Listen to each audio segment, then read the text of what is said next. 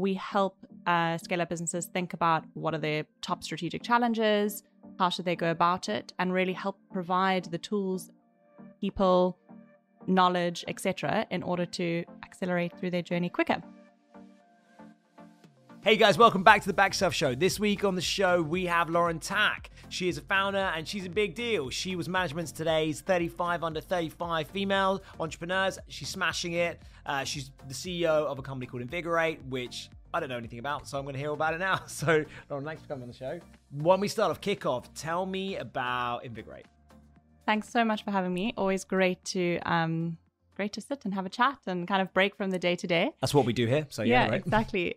So Invigorate, in essence, is an advisory marketplace for scale-up businesses. We help scale-up businesses think about what are their top strategic challenges, how should they go about it, and really help provide the tools, people, knowledge, etc., in order to accelerate through their journey quicker. That's fucking awesome. I mean, so like, let's go straight into that. Yeah. So how did you, well, before we get into like what that is, how did you get into that? What made you decide to do that?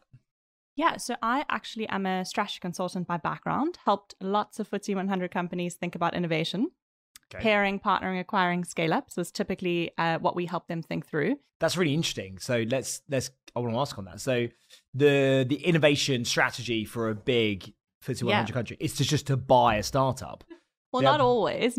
You know, they need to think about how they're going to innovate. Do they do it in-house? Do they outsource it to like an incubator or, an agency that helps kind of incubate ideas? Do they try kind of put it in the middle of their quite clunky organization with a few kind of entrepreneurs in essence, or people that kind of have a bit of extra spirit? Yeah. Or do they just buy? You know, is it a lot easier to kind of scope the market and where they need capability, they buy? That's really interesting. It's interesting from a startup perspective because that's, for many founders, the ultimate game is to be acquired, right? It's to get an exit. And so making yourself attractive to a big company, FTSE 100 company, which is potentially going to be an acquire for you, is super important. So do you have any information on that? Is that something that you were doing or is something you've experienced? Yeah. So we did a lot of sort of mapping the market, who's mature, who's working with competitors, how does that kind of make sense for that organization to work with them, acquire them, partner them, etc. So I've always been on the outside of the ecosystem and always kind of, I've angel invested and always loved being, at the heart of, new ideas and pushing new stuff through. I actually worked on a policy piece when I was in consulting with the British Business Bank and Treasury. They were looking at how to get more scale-up capital into the startup ecosystem. So we spoke to a ton of founders and a ton of investors to understand what in the UK did we really need to do to unlock more capital and in essence, build more businesses and scale more businesses. What was the answer to that? Exactly. And what was super cool and, diving really underneath the skin of the problems from both investors and with founders was there wasn't one central place that really knew what it meant to scale a business. Really network driven, really relationship driven. Yeah. I'm sure in your own experience being a founder, you're knocking on someone's door being like, do you know someone that knows someone that can kind of help 100%. Me with this problem? And so really that's the vision for Invigorate. We want to cut down the 2,000 hours that every business spends every year trying to find the appropriate scale-up support. So that's really the vision for Invigorate, is to cut down all the time that's spent trying to kind of find, search, understand what your problems are, what your biggest strategic problems you should be focusing on, and then who can actually help. As a founder, you have so many people in different departments. So you've got your product team, your marketing team, your ops team, and they're all saying to you, this is the most important thing all the time. This is what we need to scale. I had a guy earlier just come to me and being like, Tom, this is going to turn us into a unicorn if we do this. And I'm like, well, I hope we're doing that anyway. But like it's so I guess that's really interesting around that prioritization piece. So two things I wanted to dig into there. You said 2,000 hours. 2,000 hours a year or over the lifetime of the business? What? A year. So 2,000 hours a year just wasted trying to find, vet, research, understand how someone could help your business. I'm sure you found, in your own experience, you kind of like scrolling around, asking for introductions. It's just such a clunky process. And so much to your point around helping think through challenges, founders actually love coming to Invigorate because we hold kind of quarterly strategic reviews and really a safe space to say, this is what we're trying to tackle. Yeah. And what we provide is obviously a platform that helps you understand what your objectives are and helps you kind of prioritize it, but also helps kind of benchmark what are other founders at my stage in my kind of industry tackling. Yeah. And it's such a, it's one of the best parts of my job because it's such a safe space where you can actually just be like, I'm struggling with this. Yeah. How do I help?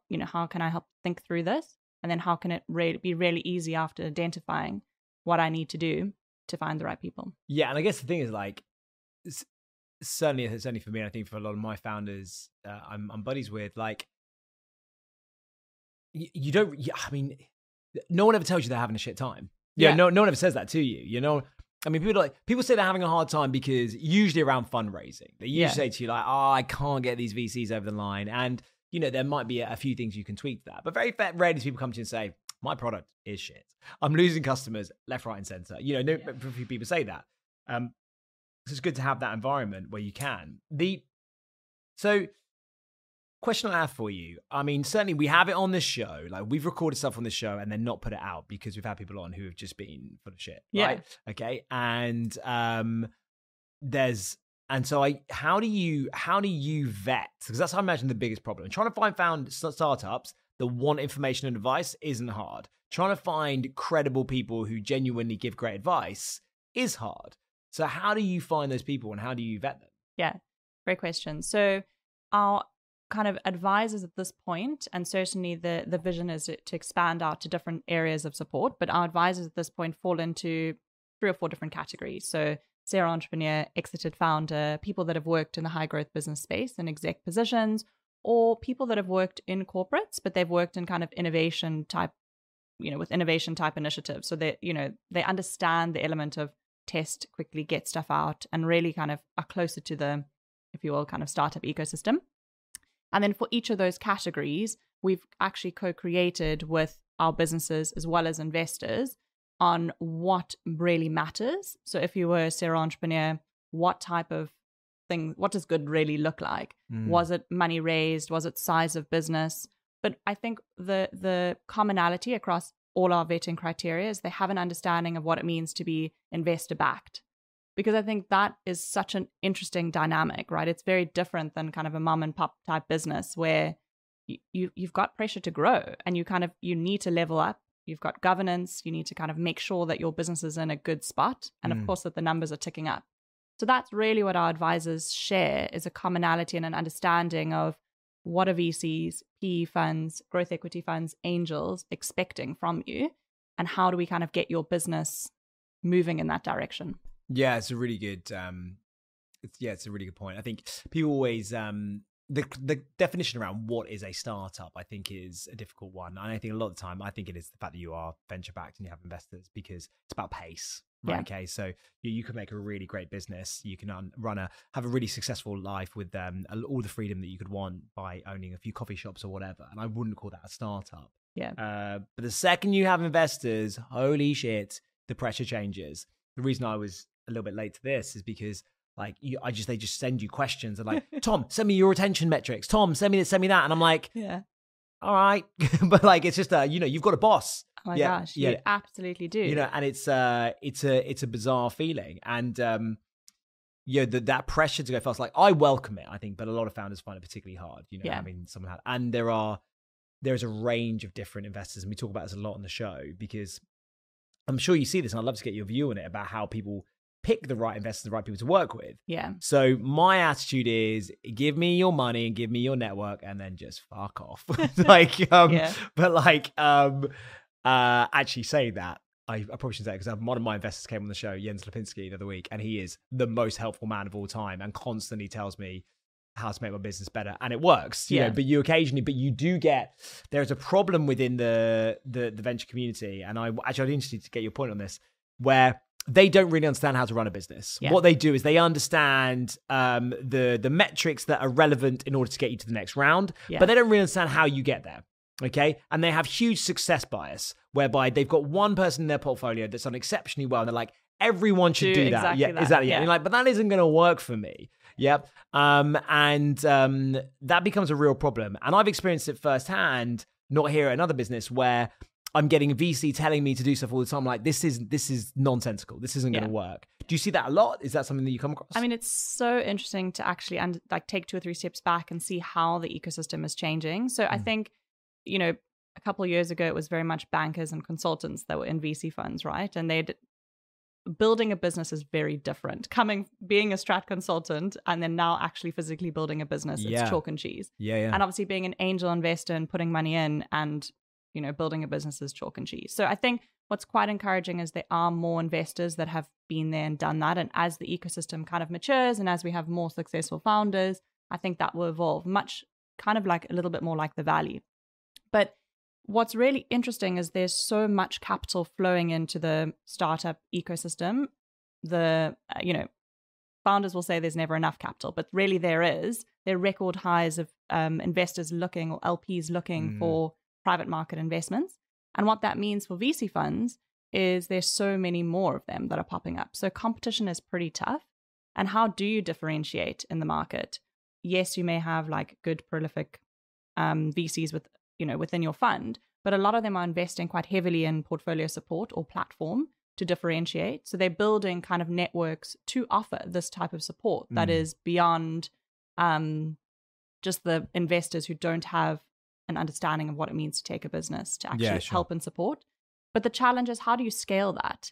How do you actually offer a really holistic package to understanding what your challenges are, and then who's best placed to actually serve it? And the funds are just not big enough to do it. So we actually are increasingly working with funds to actually help them scale up their portfolio support in areas that they may not have coverage, or if they've got quite a generalist portfolio, and let's say they're a seed investor, all of a sudden all their businesses do quite well. And then they've got this big scale-up portfolio across different industries. And it's like, oh my gosh, we don't even know what the metrics look like. We don't even know what the challenges look like in the scale-up space. So it's quite fun to see how the ecosystem is evolving and maturing. And, we think it's quite fun to work with founders, advisors, investors. It's quite a fun place in the ecosystem to be. Well, it's because they're fun people. Like, they're intrinsically ambitious and, they're innovating all the time. They're fun to be around. So, question, what are the most common things that people are coming to you right now? So what are things that you're getting like, I need advice in this? This is an area where it's going shit for me. What are some things you're hearing right now? So actually what's really cool about being platform driven is we have data on this every week, every month, and can kind of really understand where the ecosystem is and trends and problems that people are trying to solve. Almost top 3, almost any time frame that you look at preparing for a fundraise is, top of the list. I mean, you well know better than anyone else. Keeping the wheels churning and just always constantly making sure your business is prepared for a fundraise is always top of the priority list. Do you have any top 3 tips on that? Top 3 tips on how to prepare for fundraise? Oh, it's a challenge. I mean, it's probably the hardest part of the founder's job, you'll know, to try straddle running your business, bringing in new customers, and fundraising at one time. You carry so many roles with that. I think getting prepped quite far in advance around, or actually one of our advisors calls it continuous due diligence, which I actually love. Nice. Having like a data room that's actually just how you structure your business. So when you prepare for your first fundraise, you might not need that much information, but actually being a little bit more conscious of what do I need to raise in 2 or 3 rounds time, and actually starting to build that up. Because every investor conversation they'll ask you a different question, and you can prepare the information that kind of slots into, let's say, a Google Doc structure or whatever. And every time your business evolves, you kind of slot that in. So I really like the idea of continuous due diligence. I love that a lot, actually. And I can attest to that as well from both sides of the table, as an investor and also as someone raising money, whenever, like, just having a data room ready. Yeah. Like, just do it. Don't do it all in one go when you need to do it. Just do it over time. Like, chuck your financials in there, chuck your metrics in there, all your legal. Just put it in there. Just keep going. Just keep growing as you go. Completely. And also you can rely on your team to kind of help do things for you, like competitive analysis or market research or whatever. They are doing this in your day-to-day anyway. So just being quite conscious of what you would need in order to present to an investor just makes you super prepared kind of at any time. And I think you kind of have to think that someone's going to knock on your door and be like, what you're doing is kind of interesting. We might want to acquire you. We might want to put money in your business. And you need to kind of just build that best practice of I kind of need to be prepared for anything. I think that's great advice. My advice for everyone who is trying to raise money is always be talking. Whether you're talking on LinkedIn or Twitter or to investors, to always be talking about what you're doing to people all the time. Yeah, don't be like, right, I'm now going to go and raise money. Don't do that. Talk to people all the time. And then it's remarkable how often conversations just happen through serendipity, and it's really great. And having an opinion as well. Wow. Founders are quite, like, some of the best founders are super contrarian. They're kind of, imagining a world being completely different, and vision, their vision is just how not a lot of people see things. So actually being quite, not necessarily controversial, but just putting your views out there and actually kind of building your thesis as you go, people kind of warm to that. It's like, agreed. Absolutely, like, that's really interesting. I'd never thought of a problem like that. I think it's great, actually. I think, being noticed is half the problem, right? And if you've got an interesting opinion, that's a good way to get noticed. In the current climate, marketing is hard. But do you know what isn't hard? Making sure you never miss an episode of your favourite podcast. So tap the follow button on your podcast and you'll never miss out on the latest episodes of Unicorny or Marketing Difference. You can even go back and listen to our back catalogue of amazing episodes. If you do that, please leave us a review. It would mean so much. Okay, so one thing I want to talk to you about, because I know it's something you care about, and it's something that I care about too, but I don't really know the answer. I don't deal with it. Is diversity. You talk about it a lot. So you're a female founder, and a female angel as well. So tell me about how you think that experience has been different because you're a female founder compared to how it would be if you were a male founder. It's really interesting because, like, I'm an engineer by training. I've worked in corporate environments where there hasn't been a gender balance. Let's put it that way. Yeah, engineering's not particularly. No, engineering is not particularly balanced. No. So in some instances I'm used to it, but I think what's really interesting about being in those type of environments is you find a way to work and a way to thrive, and it's quite interesting so. For example, in those type of environments, you build very strong relationships and kind of enter the room or into the arena, in essence, or your work, how you approach work in quite a non-brashy way, but you bring people alongside and then you kind of work together and succeed, in essence. Yeah. The founder journey or sales or, fundraising is completely different. You have to basically put all your plans on the table and be like, I'm going to do this, which is not what a lot of women are taught to do, right? We're kind of taught to, like, play it a little bit safe, make sure we've got a plan in place, make sure that kind of it's edging towards looking like success. And I think it's quite hard. Well, certainly I found it difficult, and I can't speak for, I can't generalize more broadly. I don't know what's happening in every woman's mind, but, I think it's quite hard to really put yourself out there and be like, in 4 years, I'm going to do this, and really have the confidence and actually step into it to be like, this is the business I want to build. Which is, it's a mindset shift. But once you've done it a couple of times, then you're just like, I'm going to tell everyone I'm going to build this big thing. And if it doesn't work out, then that's okay. So I think taking risks is not something that we are always taught to do. We kind of like, you need to do these certain things before you hit a certain age in order to prepare for X, Y, and Z. Yeah. Which, I don't know, you tell me whether that's if all those plans and thoughts have ever come across your mind. Well, it's super interesting, actually, because I listen to what you're saying, and it's like, look, it's always really hard to have those conversations because I'm a guy, right? Okay, so I'm like, I have no authority here at all. Yeah. But certainly, like, I think what you're saying that's really interesting is about how you're not taught to do that. But certainly as a guy, like, you're taught by your role models all the time as you're growing up about having huge amount of confidence and so forth. When I was a kid, I'm going to show that I'm 1,000 years older than everyone else. I watched a show called Saved by the Bell. I don't know if you know it. There's a guy called Zach Morris, and he was like my absolute hero. He's like this super vivacious, super confident guy, okay? And he's out there and he's comes up with these mad schemes and so forth. But that was like, and then the story's just about him just getting girlfriends. Like, that's basically what it's about. Like, that was kind of it, right? And you sort of grow up as that, that's the society is telling you that, that's what you are as a guy. And I think it didn't really occur to me, I suppose, that you're not getting that as a girl, like, you're not as a female, you're not getting that encouragement to say, yeah, you should be going out there. You should be going running your own business. You should be going out there. So I guess you're not taught to be confident in the same way. Yeah. And I guess that's kind of the stem of the problem. But I guess what you're saying now is, which I think is super powerful, is that you can have the confidence. It's just a practice. Like you haven't been taught that, but it doesn't mean you can't do that. It doesn't mean you can't go out there and do it.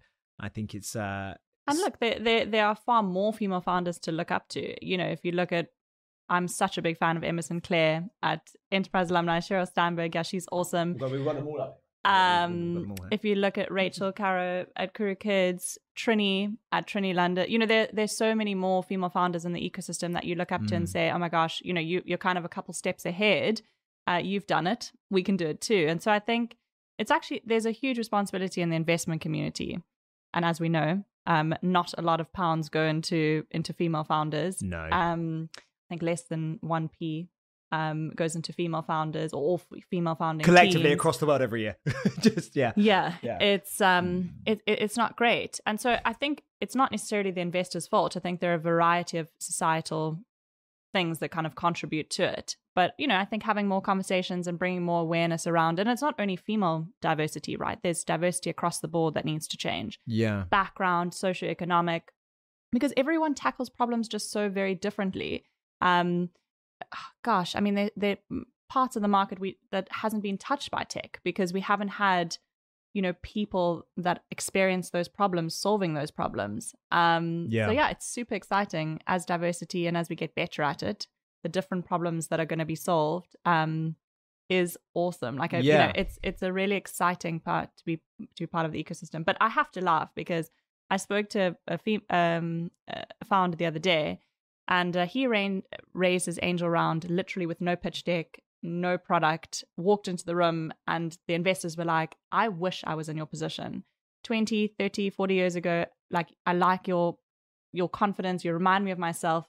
Here's the cash. And how many rooms do we walk into with someone who thinks that person reminds me of myself?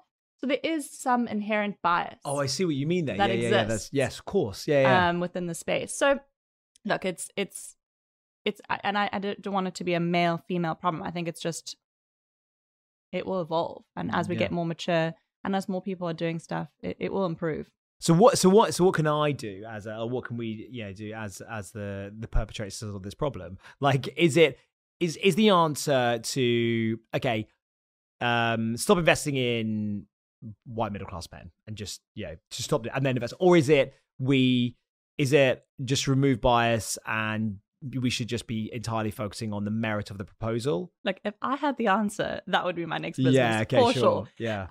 Look, there's so many things to it. I think absolutely not. I don't think you should stop investing in a particular profile founder. If they're solving a good problem and they've got a good business, absolutely go for it. I think just understanding or drawing alongside more people that look different, feel different, think about things differently to understand their thought process. So maybe taking a few more moments to think about, okay, why is that person giving me a response that doesn't actually feel like what I would want to hear? Yeah, sure. When you're kind of quizzing people, you get a quick sense of how they think, and digging a little bit deeper into why did you actually say that? And it actually, you could peel back the layers and there could be a really, really good reason for that response, but you're expecting a different response because you're used to dealing with people that think about it in a certain way.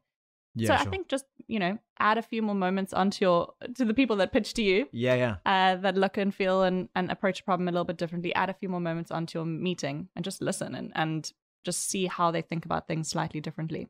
I love that. Now, what's next for Invigorate? What's the big vision? What's the big scale? What's happening? What isn't happening? I mean, so I know you wanted to dive into challenge, right? Well, that's my. You're jumping ahead to my next questions. Yeah. Okay. Oh, perfect. Yeah. Okay. Well, I'll tell you vision, then we can go into challenge. Invigorate wants to be the one place that a scale-up business can come to solve their problems. So we're going to help you think about what your problems are, what your peers are doing to tackle those problems, and then really provide the solutions to kind of end to end. If I'm preparing for a fundraise, we'll be there and we'll make sure you get that fundraise. Likewise, if you're looking to acquire new customers, we're going to help you understand how to go about that and then find new customers. So quite exciting. Yeah, that is exciting. And it's, it's super tangible, right? We're not kind of putting someone in a business and then walking away in a transactional type of relationship. We're building partnerships with anyone we touch, the businesses we work with, the investors we work with, the advisors. We really want to be a trusted place where businesses could come to say, how the hell do I do this? And how do I get it? How do I actually achieve the results that I want to? Yeah, I like that a lot. That's inspiring. Okay, so this is the thing we ask every single founder who comes on the show. So number one, what was one fuck up that you've made since starting your own business that you hope no one else makes? Oh, you're like, loads. It's like, how many? Yeah. Look, I think, and actually it was one of our advisors that encouraged me to do this, but I think we took a long time to start talking about what we were doing. Right. It was a lot of like, we're having a lot of really interesting individual conversations, and we knew we were solving a problem, but we wanted to be doubly sure that we were solving a big enough problem for everyone before we started, testing and iterating and putting the message out there. So eventually it was like 3 or 4 months into the business, and one of our advisors was like, why am I not seeing you on every platform? Why are you not telling everyone about these awesome conversations you're having and these problems that you're solving, and, etc. And I was like, well, I think there are a few more things we need to figure out. And he's like, go put stuff, even if it doesn't make sense, just get it out there. And it was honestly the best advice that anyone could have given me. So I think, it's not a massive fuck up, but certainly could have saved 3, 4, 5 months to start with, if we had really kind of got out there quicker. Other mess ups, I think, around hiring. Hiring is so tricky. Oh my God, it's so hard. Hiring is so tricky. I mean, these two, a nightmare. Hiring is tricky. And, it's tricky because both myself and my COO come from quite corporate backgrounds. And so certainly what we would have hired that would have worked in a team in a corporate, or someone that kind of looks and feels and acts like us, would have been very good for that environment. Yeah. But actually, I think what we've learned is it's actually hiring for the environment and the stage of business that you're at, rather than credentials or this, a CV that kind of ticks a bunch of different boxes. So, the people that we hire now are going to be very different to the people that we hire at Series A. And it's actually being okay with some people will thrive with that growth, and some people will kind of just be with you for the phases that you kind of need. And I think it's, again, very different. If you're in a corporate environment, you're hiring someone that's going to grow and scale up the piece, scale up with your team and grow with you. And it's going to, this is a 5-year hire. Yeah, it's interesting, actually. I had a really good piece of advice on this recently from one of my investors. And they were saying, at the beginning, you hire people who have a huge breadth of horizontal skills. Yeah. Okay, because you're like, if you're someone in marketing, you need to do the page, you need to do the SEO, you need to do the website, you've got to do everything, right? And then as you grow, that becomes narrower and narrower, and they need to become vertical specialists, right? They have to become that you might hire someone who's just for content, someone who's like, who just does super narrow. And that means those people at the beginning, they may not be with you for the ride. Yeah. And that's to find those broad generalists is so hard. And it's so difficult for them to carry all of the like micro specialisms, and marketing is like a beast in itself, right? Yeah. Now there's just so many different nooks and crannies to that. So I think, to be honest, around hiring, the 2 areas has been around dev and finding the right structure for our tech team, and then around marketing as well. Because again, you can have like micro specialists that sit within both of those things, or you just kind of have good generalists. Yeah. And finding the balance and actually figuring out what your business needs. You sometimes need to go through, sadly, really tedious hiring processes, etc. And things never move as quickly as you want to, in order to kind of really find those nuggets or those kind of people that can either be that generalist or fill the gaps where you've got gaps. I totally agree. What is your one piece of advice that you'd give to every founder? Really believe in what you're doing. Make sure you're solving a problem that you feel, that you've felt, that, lots of people that you've spoken to have felt, and step into that space and own it. And, you think about that problem and how to solve that problem very uniquely and run with it. I like that a lot. Okay. And my one that I ask everyone, I think that if you're a founder, you have to be insanely productive. Okay. Now I'm particularly interested in asking you this because I know that you used to be a competitive athlete at tennis. Okay. So do you have any tips for for any other founders about how you get so much stuff done at the same time, because you're investing, you're running this business, you're doing pretty well. Like, what tips do you have for people? It's super tricky, and I think good advice I was given is like blocking some time in your calendar for thinking time, not doing, but just really thinking. And honestly, the team always laughs when I take these kind of thinking things, because they come back and they're like, "Oh my gosh, she's changed our whole business in an afternoon." But I literally go, and I don't do it every week, but frequently enough, go to like Richmond Park, I walk my dog, and just that thinking and breathing time to kind of think through some of your challenges that you're struggling, or like how to really tackle that problem, is just, it resets the course of the business. And it's amazing that, I mean, it's also the kind of responsibility you have as a founder to be in a good headspace and to allow yourself to have that freedom to really think about it, because otherwise you do just get caught up in execution mode, and without that kind of breathing space to think about, are we actually going in the right direction, and does this actually make sense for the business, is super important. I love that. What dog do you have? A little mini Dachshund. Oh, wow. Nice. He's not walking far. That's a short walk. We actually think there's a little bit of like other in him, because he is like, he's like a little mini athlete. Like, he literally he'll chase down like any lab. Really? Like, any like amazing. Cockapoo. He just is, he's a jack in the box, but he's brought a lot of joy. And particularly in a pandemic where, I say I go for the walks, and absolutely that's super important, but there has been a lot of time behind the desk in four walls, in the pandemic. Yeah. And, there's certainly those challenges with it. So having like a little pup that's just like loves you to death is such a wonderful distraction. There's nothing better than having a dog. I mean, everyone in the world should have a dog. It's the best thing you can ever do. All right, great. This has been fantastic. Thanks so much for coming on the show. Thank you for having me.